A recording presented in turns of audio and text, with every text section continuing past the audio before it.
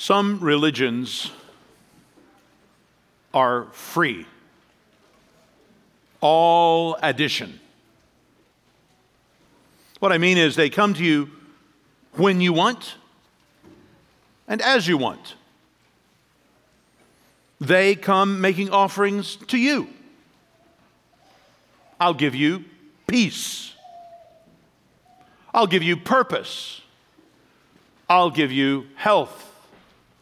I'll give you an ethical compass. I'll give you success.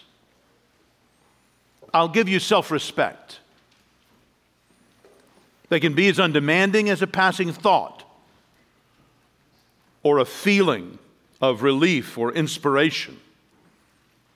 Or they can consume you in exactly the way you feel most comfortable. In your native culture, among your own people, with your identity reinforced by the shared customs and beliefs of your extended family and friends, all with nods of approval. This kind of religion is convenient. Perhaps there are no fixed weekly obligations like this meeting that you're in right now. You know, some religions have no normal weekly meetings. There are lighter obligations out there if you would check out some of the competitor religions. No guilt-inducing calls for work and childcare. No plans for what to do with your money if you would give it. Classes may be available online or in person as you wish. Clerics for hire, as welcoming as your yoga instructor or your dance teacher or your personal trainer.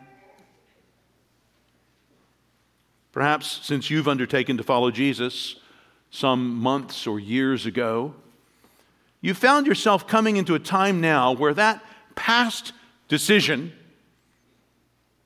is starting to feel a little more expensive in the present. It's costing a bit more than you at the time thought it would. I think that's how it was for a lot of the folks in Jerusalem who heard this message of Hebrews the first time it was given. You remember back in the earliest days of the gospel, Jerusalem was ground zero for Christianity. And for a while, it looked as if the Jewish nation as a whole might go with recognizing Jesus as the Messiah. Mark, surely you're exaggerating. Oh, I don't think so. You know, we have that very interesting passage in Acts chapter 6, verse 7, about a time when many were coming to know Christ, and at the end of it, it says a great many of the priests became obedient to the faith. You notice what the very precise Luke, the historian who wrote Acts, did not say. He did not say many of the priests became obedient to the faith. He said a great many of the priests became obedient to the faith. Have you ever noticed that? A great many? I wonder what happened to that movement. Of course, the Jerusalem church was growing and being prepared for persecution. But in the intervening decades between Pentecost around 30 AD and the Roman siege of Jerusalem and destruction of the temple in 70 AD, what were the churches like around Jerusalem? They seemed to be large and growing, and to number among them many Jews, including many priests. This message of Hebrews was first preached to a church like that. At some point in those decades, the rising cost of following Jesus seemed to be making some re-examine their decisions to be baptized and follow Christ. And as they looked back over at the temple and its ancient worship, and they considered what they had become accustomed to in church as Christians, the temple seemed so fixed and unshaken and honestly so easy. that they would then look at following Jesus, and it seemed to be clearly demanding and to the point of being exceedingly inconvenient. And as it was becoming less and less popular, it was becoming more difficult, even dangerous. You can see the persecution that came in those early chapters of Acts, like the one that cost Deacon Stephen his life. These were real things. When you find yourself in a time when following Jesus begins to look more costly than not following him, more costly than the surrounding common religious assumptions and practices, what do you do? Perhaps that's where you are this morning. You do the kind of hard work that the preacher does who wrote Hebrews. He considers for us very carefully exactly who this Jesus is. And he does that in comparison with other potential attractions to them. For example, here in this first chapter, he considers Jesus in contrast with the angels of God, creatures that were respected, even revered in the first century, and that were associated with the religion that we see in the Old Testament. Angels had crucial roles, from guarding the Garden of Eden to helping to bring God's law to his people. The author's interest, however, is in angels only insofar as considering them helps us better understand Jesus. So if you are one of those people who has held on at Capitol Hill Baptist Church for years, wanting more teaching on angels, and thinking finally, today, in February of 2022, we will hit the mother lode, I am going to sadly disappoint you. I am so sorry. You can speak to me at the door afterwards. This is a sermon not on angels, but on Jesus. That's what this chapter is on. Friends, that's what Jesus is explained as here. If we're going through a difficult path, even a dangerous one, we need confidence that the goal we're going towards is worth it. And specifically here, if you and I are going to keep following Jesus, we need to be sure of who he is.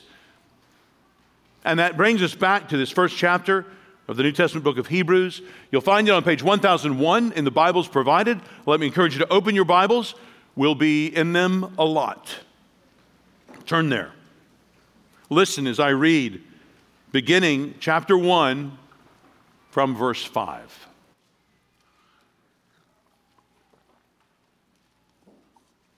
And let me ask you to do something as I read. I know, because some of you have been talking to me through the week, this seems like just a long list of quotations from the Old Testament. In fact, there are 7, just letting you know. But it's not just a sort of random string. I think there's an order going on here. As I read it, see if you can figure out what that is. And then after I've read it, I'll let you know what I think it is and how you could see it. All right? So let's look. Hebrews chapter 1, beginning verse 5. For to which of the angels did God ever say, "You are my son, today I have begotten you"? Or again, "I will be to him a father, and he shall be to me a son"?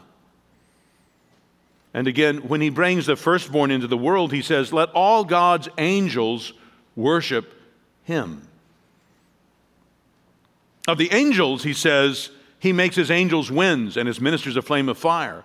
But of the Son, he says, "Your throne, O God, is forever and ever. The scepter of uprightness is the scepter of your kingdom. You have loved righteousness and hated wickedness. Therefore God, your God, has anointed you with the oil of gladness beyond your companions. And you, Lord, laid the foundation of the earth in the beginning, and the heavens are the work of your hands. They will perish, but you remain. They will wear out like a garment. Like a robe, you will roll them up. Like a garment, they will be changed. But you are the same, and your years will have no end." And to which of the angels has he ever said, "Sit at my right hand until I make your enemies a footstool for your feet"? Are they not all ministering spirits sent out to serve for the sake of those who are to inherit salvation? Let me explain this structure with 2 simple points. One, I think what you see here are pairings between considering the angels and the Son. They're pairings. I think that's how you'll see this passage most accurately. So, in chapter 1, in verse 5, you see him two citations about the Son, and then verse 6, he brings the angels into it, in contrast. Then a second pair would be verses 7 to 12. You have the verse 7 marked there of the angels, he says, and he quotes then Psalm 104. And then he gives two quotations about the Son from Psalm 45 in verses 8 to 9 and Psalm 102, verses 10 to 12. That's another pair. Then the last pair is verses 13 and 14, where he quotes Psalm 110 about the Son in verse 13, and then he tells us about angels in verse 14.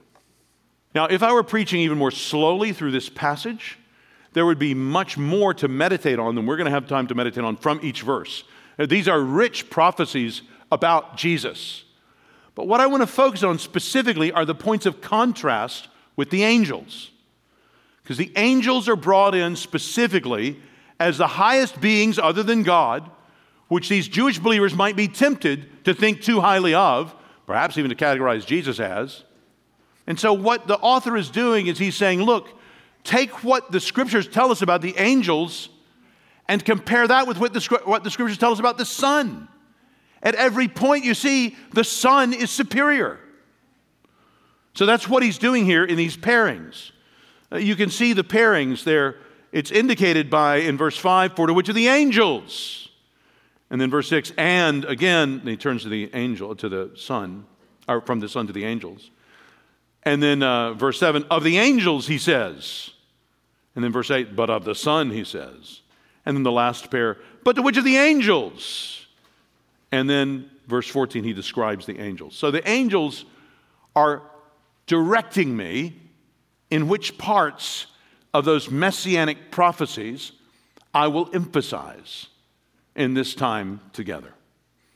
In many ways, the writer pursues the same themes that he previewed in the first 4 verses that we thought of last week. Only this time, he's added the comparison with the angels to bring in some of the texture and shadows, as it were, in these contrasts. So through these 3 pairings of contrasting statements, citing 7 different passages from the Old Testament, the writer to the Hebrews begins to show us how we need to read the Old Testament. And what we find is we need the New Testament to understand the Old Testament. Said another way, Jesus is the key to understanding the Old Testament correctly.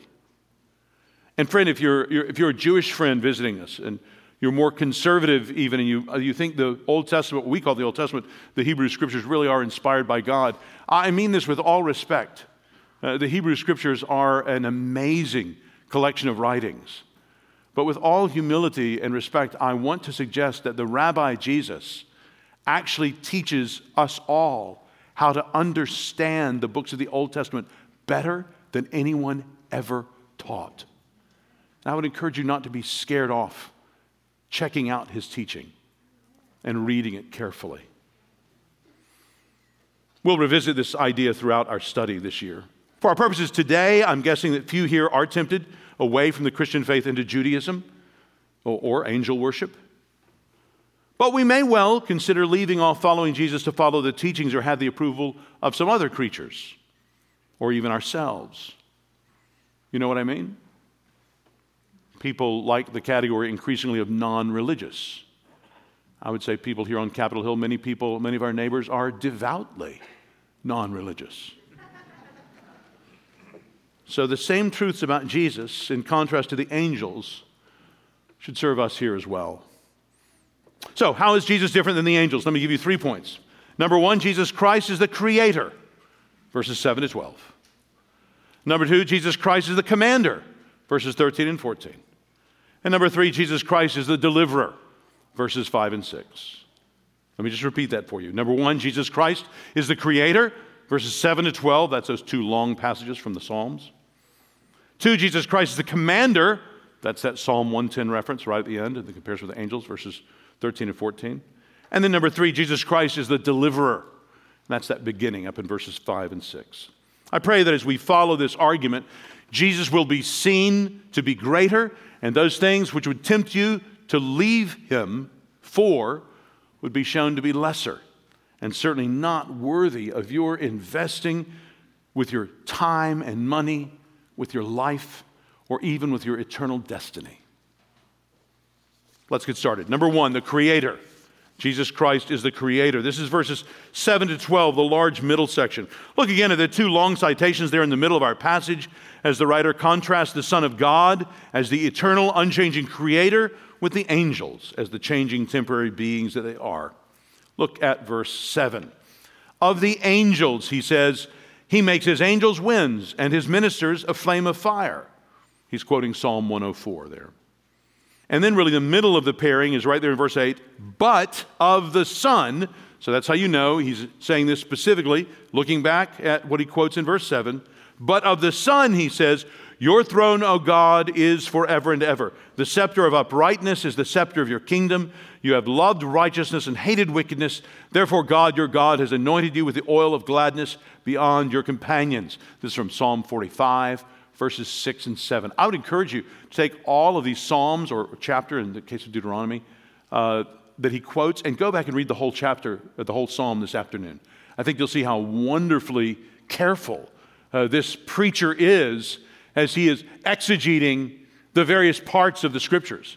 He's doing very good work that we can even see as we go back and read it ourselves. He helps us to notice things we would not have noticed probably had we read it by ourselves, but things that once you notice them, it's very hard to unnotice.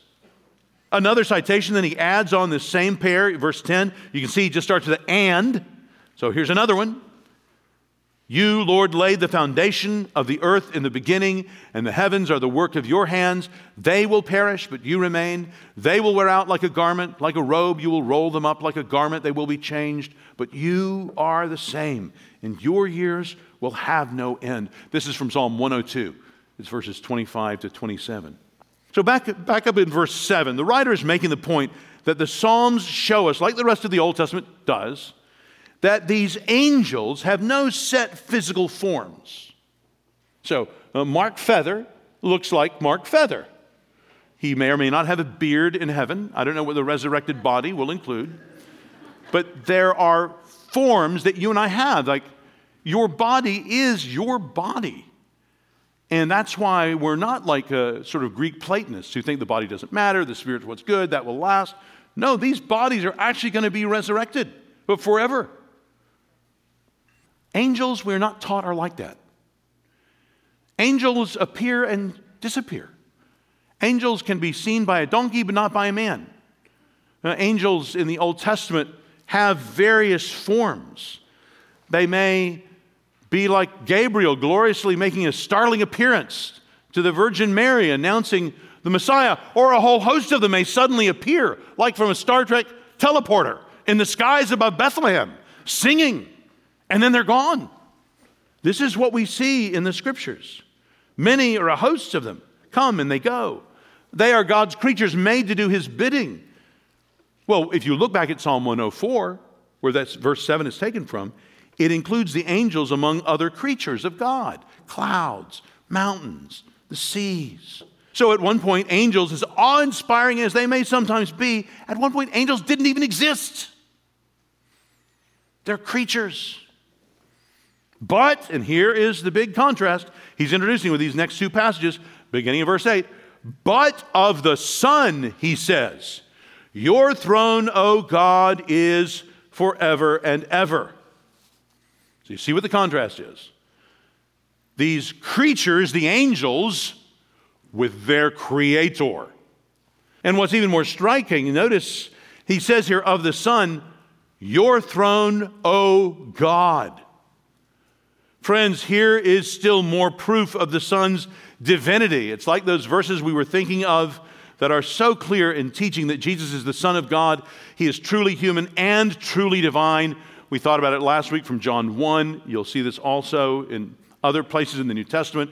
If you had religion classes in university and you were taught that the idea of Jesus as divine is something that developed centuries later, just cover over in a forgiving silence the ignorance of your professors. They clearly haven't read or carefully considered the writings that were there. Or if they have, they haven't done it very accurately. They just read some secondary textbooks and are regurgitating that stuff. But if you go and you study the primary sources, it's very clear that people in the middle of the first century of Jewish background understood Jesus to be divine. What did that even mean? Well, that's what we're seeing here. You see here, he says, the scepter of uprightness is the scepter of your kingdom. His throne, lasting forever, means that no one succeeds him in his role. There's no other creator. There's no next king. He's never a lame duck in his own creation. And this creator is not like some views of nature, red in tooth and claw. No, this creator is moral. And that should make every one of us happy, and even more, make every one of us fear. He is good. Look at verse 9. You have loved righteousness and hated wickedness. God loves the good and the right. God hates the evil and the wrong. Friend, when you just read that, are you struck by how perfectly Jesus Christ imaged his heavenly Father? It's like the psalmist here quoted in verse 9 foresaw something of Christ's perfect obedience. Because keep reading here in verse 9. Therefore, God, your God, has anointed you with the oil of gladness beyond your companions. And if this is his great character, what has the Son done? Well, here, the writer turns to Psalm 102, verses 25 to 27. He has this other citation. Verse 10 begins simply with, and. He's making the same point. He's piling on here. And, verse 10, you, Lord, laid the foundation of the earth in the beginning, and the heavens are the work of your hands. So this is what we saw last week in verses 1 and 2. And in John chapter 1 and Colossians chapter 1, the Son of God in the beginning made the heavens and the earth, and by implication, all that is in them, including the angels. You see what he's doing here? Friends, what sense does it make to worship a creature? Especially in comparison with the creature's greater creator. Look how the citation continues in verse 11, but with this strong contrast between the creature and the creator. Verse 11, they will perish, but you remain. They will wear out like a garment. Friends, the universe as we know it will perish. Peter says in 2 Peter 3, but the day of the Lord will come like a thief, and then the heavens will pass away with a roar, and the heavenly bodies will be burned up and dissolved. The heavens will be set on fire and dissolved, and the heavenly bodies will melt as they burn. But according to his promise, we are waiting for the new heavens and a new earth in which righteousness dwells. Or John in Revelation 21 says, then I saw a new heaven and a new earth, for the first heaven and the first earth had passed away. So here the citation of Psalm 102 in our passage about the Son of God continues here in Hebrews chapter 1, verse 12. Like a robe, you will roll them up. Like a garment, they will be changed. Didn't we just sing about this earlier in the service? And where shall I be? But the Son, when heaven and earth like some great scroll shall from God's holy presence roll. We just all sang enthusiastically. This is what we're singing about. The Son, when that rolling up happens and rolling away, the Son will still be there. The Son survives it all from age to age. See that last phrase in verse 12. The Creator is not a dependent being. That means he has none of the external needs you and I do for continued life. Even the changing angels must be upheld by the Creator, but not the Son unchanging. But you are the same, and your years will have no end. Very similar to what he's going to say in chapter 13, verse 8. Jesus Christ is the same yesterday and today and forever. So friends, even the most magnificent angels are but creatures. Meanwhile, the Son is the eternal creator. You see, all the attributes of God attributed in these verses to the Son, his eternity, his justice, his holy affection for the good, and his holy hatred of all that is evil, the implied relationship of the Father and the Son, His creation work, His immutability, His unchangingness. I mean, how would you want Him to change anyway? If He's perfect and He changes, He becomes less good. All and more are attributed here to the Son of God. How wonderful to know that the one who set all this up loves righteousness and hates wickedness. And how far is this from the way our schools are jettisoning moral ballast for our culture? How far is this from what so many are being taught in their schools and colleges? That this whole world in all its complexity has arisen on its own, entirely at random. And friends, they're selling that as the intellectually neutral position. I just want to be on record. I deny its neutrality. That is a statement of religious faith, every bit as much of what you're hearing here. Declaring the eternity of matter is no less religious than other eternities we may espouse. I remember hearing materialism described as that philosophy which invests everything in what will one day become nothing. Friends, don't act as if this world is all there is. Look at those words in verse 11. They will perish. Brothers and sisters, as those who know the Creator personally, we can enjoy His creation without worshiping it. If you really believe that this world is not all there is, what difference does that make in how you spend your time, your money, your heart's affections? Do you see how understanding this would help to corral your loyalties if you, like the Son of God, grow more and more like Him in your love for righteousness and in your hatred of all that is evil? If you're in a time of trouble in your own life, Christian, take comfort in the fact that this God who is always good has not changed. No circumstance that's blown through your life in the last week or the last month has changed this God. Houses may burn, jobs may be lost, marriages may be strained, health can be compromised. On and on I could go with the trials we experience. But friends, none of them will ever jeopardize God in His essential goodness and rightness and in His unchanging commitment to His children. So, contrast number one, the angels, grand as they may be, are but creatures.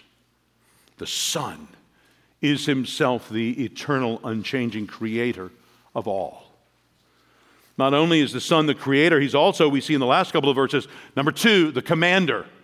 Look again at verse 13. And to which of the angels, and if you're looking at your own copy of the Bible, I would just scratch out the end and write in but. I'm not sure why the ESV did it like that. Just but's a better thing to say there. But to which of the angels has He ever said, sit at my right hand until I make your enemies a footstool for your feet? Are they not all ministering spirits sent out to serve for the sake of those who are to inherit salvation?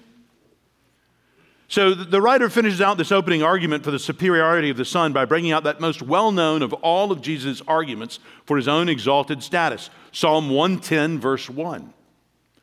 He repeats that pushy phrase from verse 5, and to which of the angels has He ever said? It's kind of a rhetorical flourish, kind of a raising of the eyebrows or the hands to emphasize the point that the answer is zero, to none of the angels.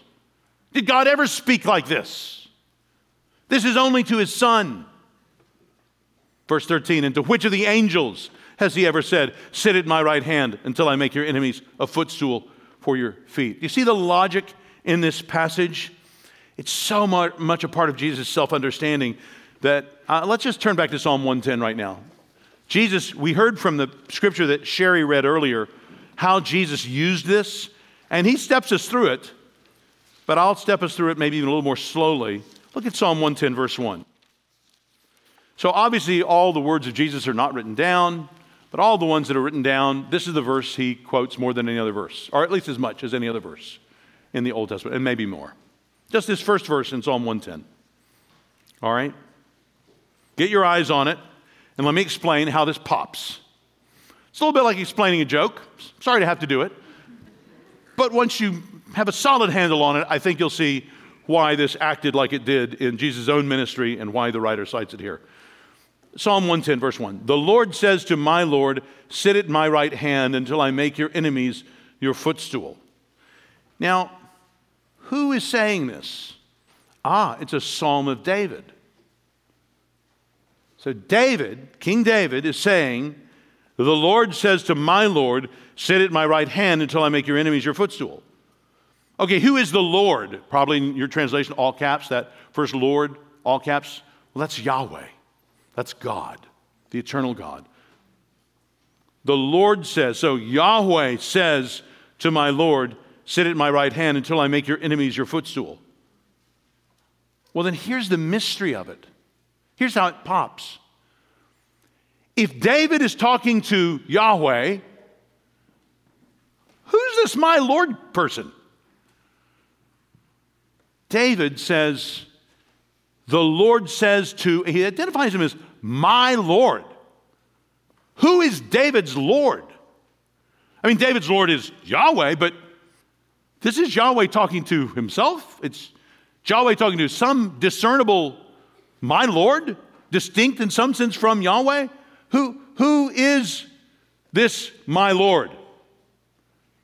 That's the question that readers have. And who, especially, that this person would be called my Lord by David, whose son he is, whose descendant he is, so it wouldn't make sense in any way that we would normally understand for him to call him my Lord. I'm not going to call my son Nathan my Lord. I'm not going to call, if he has grandchildren or great-grandchildren, one of them my Lord. Not in any natural sense. So what would this mean? And especially for the Lord to speak to my Lord and say to my Lord, sit at my right hand until I make your enemies a footstool for your feet. He gives this blank check of authority and victory to this one. To whom would God do that? What feels like essentially resigning the universe to this one. All right, that is the great enigma left there in Psalm 110, that if you read through the Gospels, a few times you'll notice Jesus brings this thing out. And he used it to open the Jews' minds about, in our own Scripture, our simple monotheism that does not understand the Trinity will not correctly comprehend the Hebrew Scriptures themselves. There will be some stuff left that doesn't make any sense. There's some further explanation needed. You see how Jesus explained the Scriptures that had been so mysterious to them before the Son of God appeared. As I say, this is among the most quoted Old Testament passages by Jesus, if not the most quoted. In fact, you could argue that it's when Jesus brings this out in his teaching in the temple during the final week of his earthly ministry. And it's interesting, we read the great throng heard him gladly on this point. When he explains this, they liked it. They lapped it up. That shows there was a readiness among the first century Jews to believe that there was this Messiah coming and that this Messiah was more than just a king, more than just an earthly king. We're taught in modern Judaism that's built against Jesus that this is a distinctly Christian as opposed to faithfully Jewish idea. Before those arguments ever got reared, if we go back to first century Judaism in the temple, listening to this rabbi teach, Rabbi Jesus is teaching this to his Jewish followers.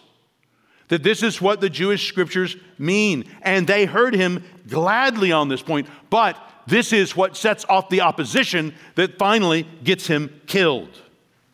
When he's at his trial, just a few days later, he makes an allusion to it when he answers the question if he is claiming to be the Son of the Blessed. And we read in Mark 14, verse 62, Jesus said, I am. And you will see the Son of Man seated at the right hand of power and coming with the clouds of heaven. That's an allusion to this Psalm 110, verse 1 right here. And unlike the people hearing this with gladness, we read in the Bible, the high priest tore his garments and said, what further witnesses do we need? You have heard his blasphemy. Friends, Peter was there. He heard the preaching and teaching of Jesus. Do you remember what Peter said at Pentecost? This is how he closes that impromptu sermon that he gave at Pentecost. Acts 2, verse 32. This Jesus God raised up, and of that we are all witnesses. Being therefore exalted at the right hand of God, and having received from the Father the promise of the Holy Spirit, he has poured out this that you yourselves are seeing and hearing. For David did not ascend into the heavens, but he himself says, the Lord said to my Lord, sit at my right hand until I make your enemies your footstool. Let all the house of Israel therefore know for certain that God has made him both Lord and Christ, this Jesus whom you crucified. Now when they heard this, they were cut to the heart and said to Peter and the rest of the apostles' brothers, what shall we do? I think this is behind that part in 1 Corinthians 15 where Paul says that Christ must reign until he has put all his enemies under his feet.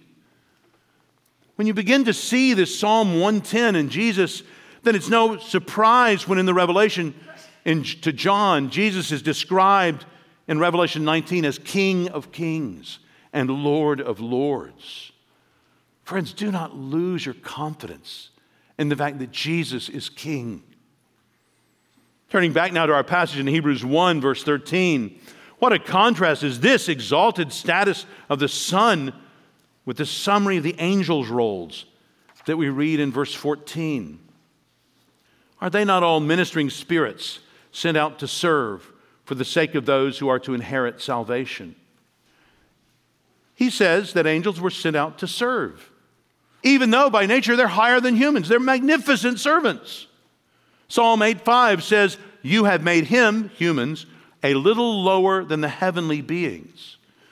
So the heavenly beings, the angels, are a little higher than us.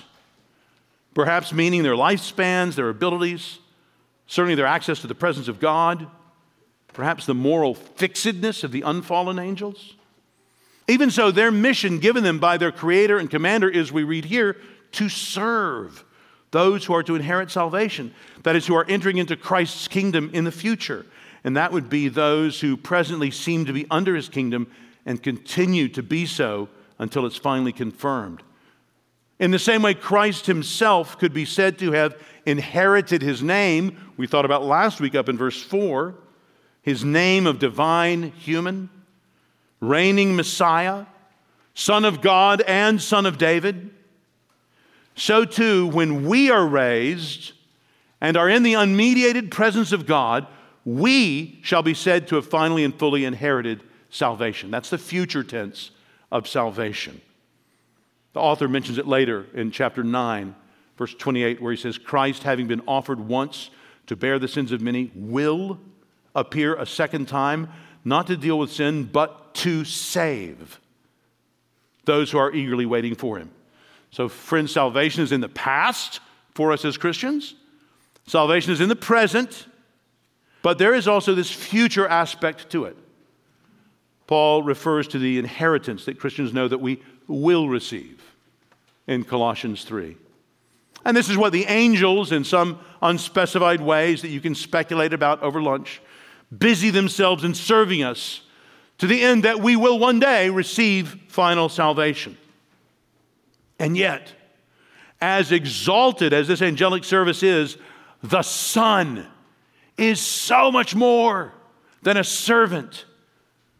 The difference in authority is between the one whose message it is and the one carrying it. By nature, these angelic creatures are in some powers and superior stations to us by creation, but friends, by redemption, Christian, you and I have been elevated into a status far above even the angels. We've been made sons and daughters of God. We are indwelt by his own Holy Spirit. This is why he would so concern himself with our welfare. This is why the sovereign Son, the commanding Creator, would command even his angels to serve us on our earthly pilgrimage. My friends, what gratitude we should feel here for the angels' service, as remarkable as that is, should be dwarfed by the gratitude we feel for the all-powerful Son of God who pours out his Spirit on us in salvation, who sustains our breath and our faith, who guides our steps through his word to bring us finally and forever to himself. We thank our friends when they pray for us. Nothing wrong with that at all. But none of their prayers matter at all, apart from a God who hears and answers. We can thank our friends. We should really thank our God. Same thing here with these angels. Yes, it's cool that there are servants, but as excited as that makes you, that should be tiny compared to the excitement you have over the way the commanding Son of God is making sure of your safe journey home. Maybe you've come today feeling a little unsteady spiritually. Take confidence, my friend. Not only are angels assigned to see you make it safely to your heavenly home, but God the Son reigns for you. He has made himself king for you. His love for you is ancient and has been made known to all. You have a friend in the King. My troubled brother and sister, you see the peace there is for you here. Yes, in knowledge that unseen agents are at work for your good, but infinitely more than that, that the very one to whom God has promised all authority and all victory is bent on your being sustained in him. Praise God for the way peace with him can give us peace from him that passes all understanding and is deeper than the most dangerous trials we can ever endure. What hope this should inspire in us, brothers and sisters. If you're feeling hopeless this morning, does this mean that you're godless? This hope in Christ reigning is the hope this author calls us to have and hold on to. This is the hope he desires each of us to have a full assurance of until the end. And so he encourages us to hold fast to the hope set before us. All of these last three statements are just a few of the many on hope that we'll find in this book of Hebrews as we keep going through. Because of the reigning Son, the commander. Okay, so Jesus Christ, the Son of God, is not a creature like the angels, but he's the creator. He's not a servant like the angels, but he's the commander. Third, Jesus Christ, the Son of God, is not a worshiper, but is himself the object of our worship. He is our divine deliverer. This is number 3, deliverer. This is what we see again in verses 5 and 6. For to which of the angels did God ever say, "You are my son, today I have begotten you"? Or again, "I will be to him a father, and he shall be to me a son"? And again, when he brings the firstborn into the world, he says, "Let all God's angels worship him." In verse 4, the writer had said that the Son of God, having become as much superior to the angels as the name he has inherited is more excellent than theirs. We noted last week the Son is the eternally begotten Son of the Father. His nature is always derived from his Father's. But here in verse 5, this today being begotten is referring to the Son's entering into his official office. That's redundant, isn't it? His official office. It's entering into his office as Messianic Son of David when he sits on this throne in heaven. No angel is ever said to be begotten in this way. And in the remainder of this chapter, he's been detailing the superior excellence of the name of Christ. You see the thumps there in verse 7. Of the angels, he says, down in verse 13, to which of the angels has he ever said? Well, that's what you see here in verse 5. The writer begins exactly the same way. Verse 5, for to which of the angels did God ever say, "You are my son, today I have begotten you"? Friends, the angels were mediating messengers from God, but the Son was what the messages were about. Again, like we saw last week with the purification and sitting down up in verse 3 and inheriting the name in verse 4, this verse 5 is not so much about the Son's eternal relationship of being begotten by the Father, though he is eternally begotten. It is another way that can be spoken. It's rather about his stepping into that official position that we were thinking of last week as the divine human Son of God, Son of David, Messiah, deliverer. This is when the Son sat down at the Father's right hand, verse 3, having completed his work as the Messiah. This is the today and begotten in our verse here. The angels were sons of God too, but only in the sense of being lesser sentient beings than God himself, created by God, acting on his behalf, like kings are sometimes said to be in the Old Testament. But no angel is ever recorded as having been spoken to singularly and individually like this. No angel has ever been an appropriate object of worship. In fact, in the very last chapter of the Bible, Revelation 22, we see what magnificent creatures angels must be when they appear. Because even after all that John had just seen in the Revelation, when an angel comes to John to say something to him, John felt compelled to offer worship to this angel.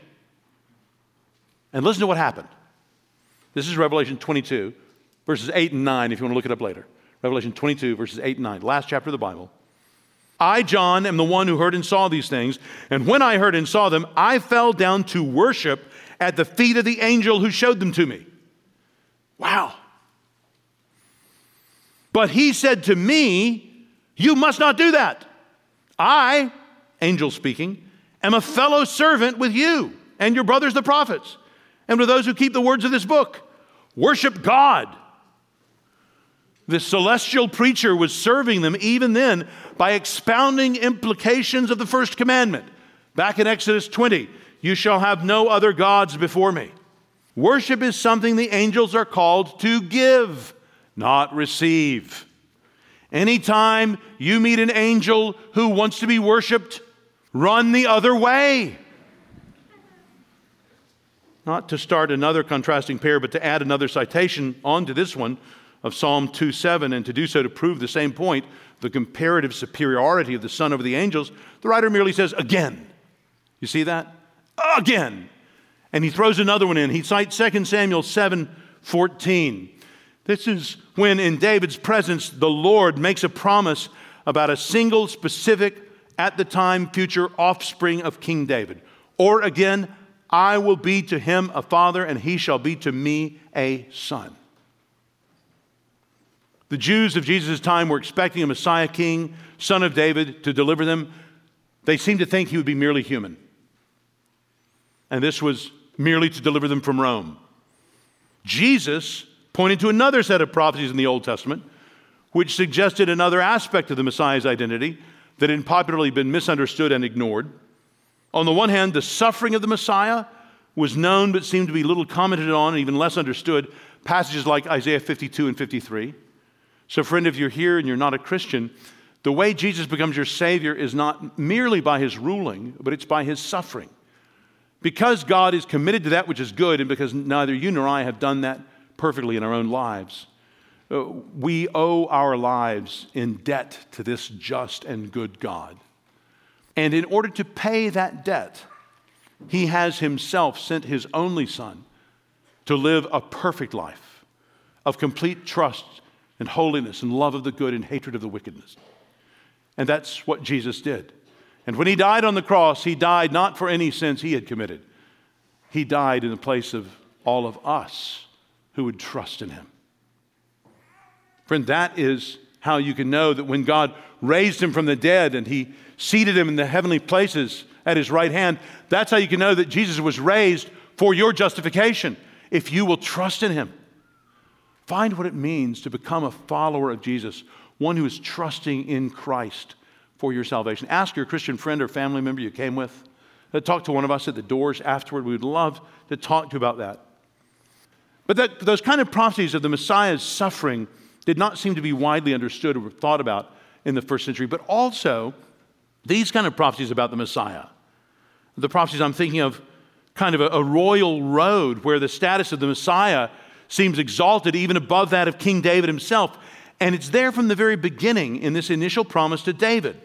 This is where all the messianic promises start. I want to take you on a quick Old Testament tour of this royal road. Many other stops could be added. The more you study, the more you see. But let me just start with four fundamental ones.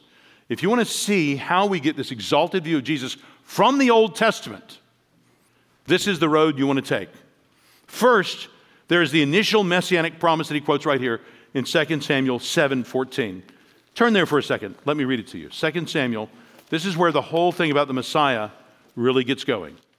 2 Samuel chapter 7. David coming to the Lord saying, Lord, thank you for everything. I want to build a house now in your honor. And the Lord says to him, no, you're not going to build me a house, but I'm going to build you a house. Chapter 7, look there at verse 11. 2 Samuel chapter 7. I will give you rest from all your enemies. Moreover, the Lord declares to you that the Lord will make you a house, meaning his descendants. When your days are fulfilled and you lie down with your fathers, I will raise up your offspring after you. Interesting, that offspring is in the singular. Paul makes a whole point of this in the letter to the Galatians. He doesn't just have this long line of kings in mind. He has one particular king in mind. One of David's sons who will be greater than King David himself, who shall come from your body, and I will establish his kingdom, and he shall build a house for my name, and I will establish the throne of his kingdom forever. And I will be to him a father, and he shall be to me a son. See, that's the bit that our writer to the Hebrews quotes. This special relationship is further revealed in our second stop on this tour. So stop number 1, 2 Samuel 7, 11 to 14. Stop number 2, it's Psalm 110, verse 1. The passage was quoted down in verse 13 that we just explained a few minutes ago. Here we see that the son of David is somehow superior to David. So third stop, Isaiah 9, verses 6 and 7. You know this one from Christmas time. Isaiah 9, verses 6 and 7. For to us a child is born, to us a son is given, and the government shall be upon his shoulder, and his name shall be called Wonderful Counselor, Mighty God, Everlasting Father, Prince of Peace. Of the increase of his government and of peace there will be no end. We could keep going, but you get the idea. And finally, number 4, fourth stop in Daniel chapter 7. Daniel has a very similar vision 100 or so years later in Babylon as he's being instructed by God about this one who is to come. He has this night vision. He says in Daniel 7, verse 13, I saw in the night visions, and behold, with the clouds of heaven, there came one like a son of man, and he came to the Ancient of Days, and was presented before him. And to him was given dominion and glory and a kingdom that all peoples, nations, and languages should serve him. His dominion is an everlasting dominion which shall not pass away, and his kingdom one that shall not be destroyed. Friends, you notice all these same notes. A human coming in the power and the presence of God, being given what can only be described as a divine position. So many other passages we could go to. Some cited here like Psalm 2, others not, like Psalm 89 or Isaiah 40, verse 3, a voice crying in the wilderness, prepare the way of the Lord. So many of you have heard that one in various musical renditions. That's used of John the Baptist in the beginning of Mark's gospel. But do people ever stop to think how this is applied to John the Baptist? Who is John the Baptist preparing the way for? Well, John the Baptist is preparing the way for Jesus. But the prophecy is one of preparing the way for Yahweh. So Mark's gospel at the very beginning makes it clear that he views Jesus as the Lord, as Yahweh. We think of John's gospel as having an exalted opening, and your well-meaning but ignorant Jehovah's Witnesses friends go to Mark's gospel at the beginning to prove how little Jesus is. But friends, they're not understanding Mark's gospel very well. When you see how that prophecy is placed, he's calling Jesus Yahweh. So, all this is to say that Jesus is the Son of David, the everlasting ruler to come, who fulfilled that office when he sat down and began to reign. That's the today I have begotten you in verse 5, when he's quoting from Psalm 2:7. That's the fulfillment of the first prophecy there in 2 Samuel 7:14. And so in our passage, when we read in verse 6, and again, when he brings the firstborn into the world, he says, and as much as it may seem like it initially, I think this is probably not talking about the incarnation at Bethlehem, met with angelic choirs though it was, but with the exaltation of Christ as the firstborn into his office of messianic deliverer of God's people. He says up in verse 3, after making purification for sins, he sat down at the right hand of the Majesty on high. This is how the Lord could refer in Psalm 89:27 to making this promised one something. and I will make him the firstborn, the highest of the kings of the earth. This is what God did in sending his Son. And this is what God did in raising Jesus our Lord from the dead for our justification, as Paul says in Romans 4. This is the context then for the allusion here to the Old Testament passage, where these gods with a small g in the Old Testament are called to worship the Lord, because we're never called to worship other creatures. In fact, we're forbidden to. We read here in verse 6, let all God's angels worship him. Friends, you can tell from people's reactions to Jesus that the average Jew of the time did not expect to worship the Messiah. They expected to have their problems taken care of through political or, if necessary, military means. But this part of the Old Testament's teaching on the Messiah may have escaped their notice. And that's part of what made Jesus' ministry among them so revolutionary, so explosive. And no doubt that was part of the pressure some of these Jewish Christians may have been facing in the middle of the first century AD to tone things down. Maybe fall back in line with standard non-Messianic Judaism, where there wouldn't be such an identification between Jesus and God, where he would be more regarded as a prophet, or maybe the greatest of the prophets, or even some kind of angelic being.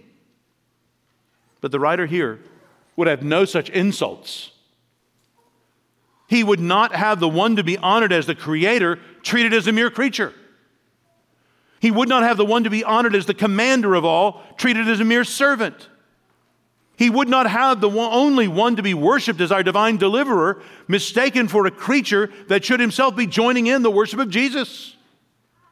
To understand Jesus like this would be to entirely misunderstand him. Friend, you should be clear on what you should worship and what you shouldn't. Maybe you wouldn't use such a religious word as worship to describe your ultimate allegiance, your deepest motivation. Try this question. What do you think might be greater than Jesus? For you, maybe it's not angels. Maybe it's a political office. Maybe it's a Bugatti. Maybe it's a college degree. Maybe it's that coveted job. My friends, whoever you are, what do you find at the end of the day motivates you more to act, even to act in ways that are difficult for you, perhaps even dangerous? Who would an outside observer of your life at home or at work or at school say you worship? What fills your speech? Are you more comfortable talking to your coworkers about angels than about Jesus? Why is that?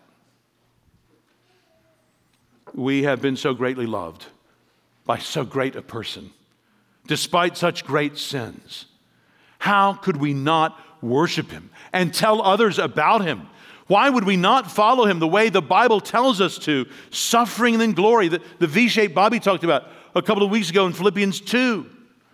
Think of 1 Peter 4:12. Beloved, do not be surprised at the fiery trial when it comes upon you to test you, as though something strange were happening to you, but rejoice insofar as you share Christ's sufferings, that you may also rejoice and be glad when his glory is revealed. How could we ever doubt such a one who has created us, who commands the world, who came to deliver us? If Jesus is all this, our creator, our commander, our deliverer, what would you gain by turning away from him?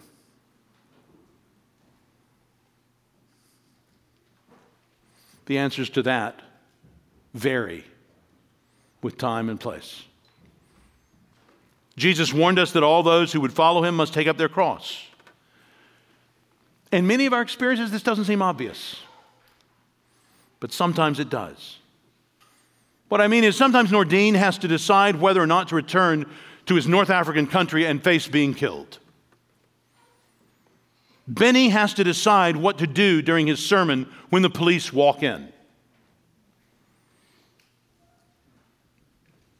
Those in places dominated by Hinduism or by Islam or by communism have to evaluate how much they want to pay to follow Jesus. It's happening too in the secular West, progressively, as it rots from its phase of religious liberty into religious intolerance. We seem to be ripening for God's judgment.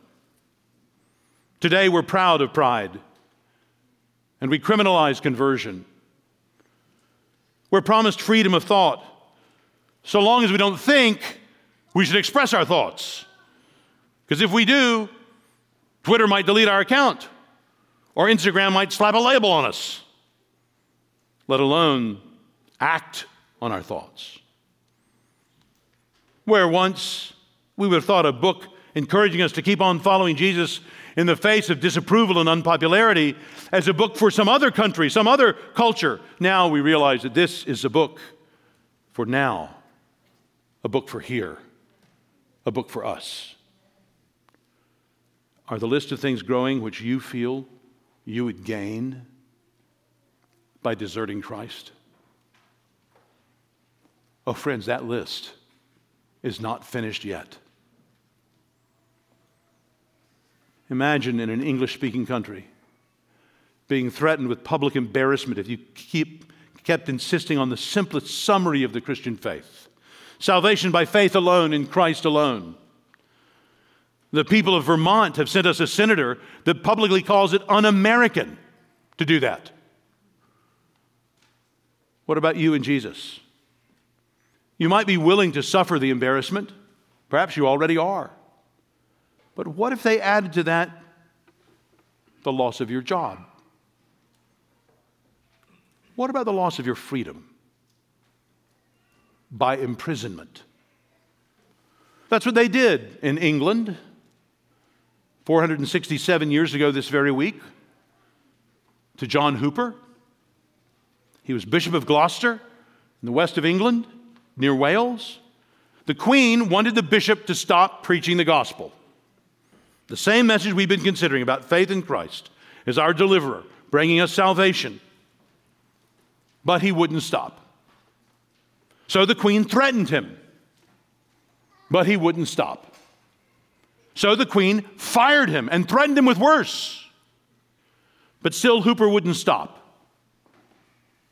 So she imprisoned him in London. But still he wouldn't stop. So on a Tuesday morning, they put him on horseback. And for 3 days, he rode back to Gloucester. He got there on a Thursday afternoon. The next morning, on Friday, February the 9th at 8 a.m., they came for Hooper. I'll quote a witness. By and by, he that was appointed to make the fire came to him and did ask his forgiveness, of whom he asked why he should forgive him, saying that he knew never any offense he had committed against him. "Oh, sir," said the man, "I am appointed to make the fire." "Therein," said Mr. Hooper, "thou dost nothing offend me. God forgive thee thy sins, and do thine office, I pray thee." And friends, it wasn't just Hooper. John Rogers had just been burned to death that previous Monday morning in London for the same reason. On the same day, Friday, February 9th, Roland Taylor, the pastor of the church in Hadley in Suffolk, on the other side of England, was burned on Aldham Common there in Hadley. Faithful Christian martyrs provided far too much light in that dark gospel night that had settled over England in 1555. 16th century England, 1st century Jerusalem, 21st century Washington, D.C. Only 3 examples of countless that we could bring up where followers of Jesus have considered leaving off following him because of the cost. But brothers and sisters, with everything that we have,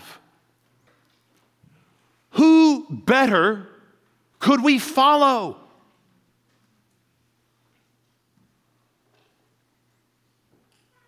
Let's pray.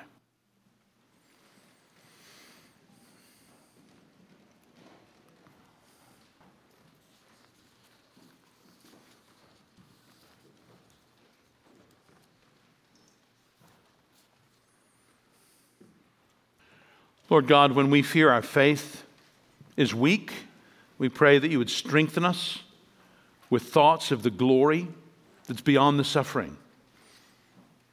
Remind us of the Lord Jesus in the way he went. Strengthen us on the way you call us to go. Help us to see and understand the truth, and help us to be faithful. We pray in Jesus' name. Amen.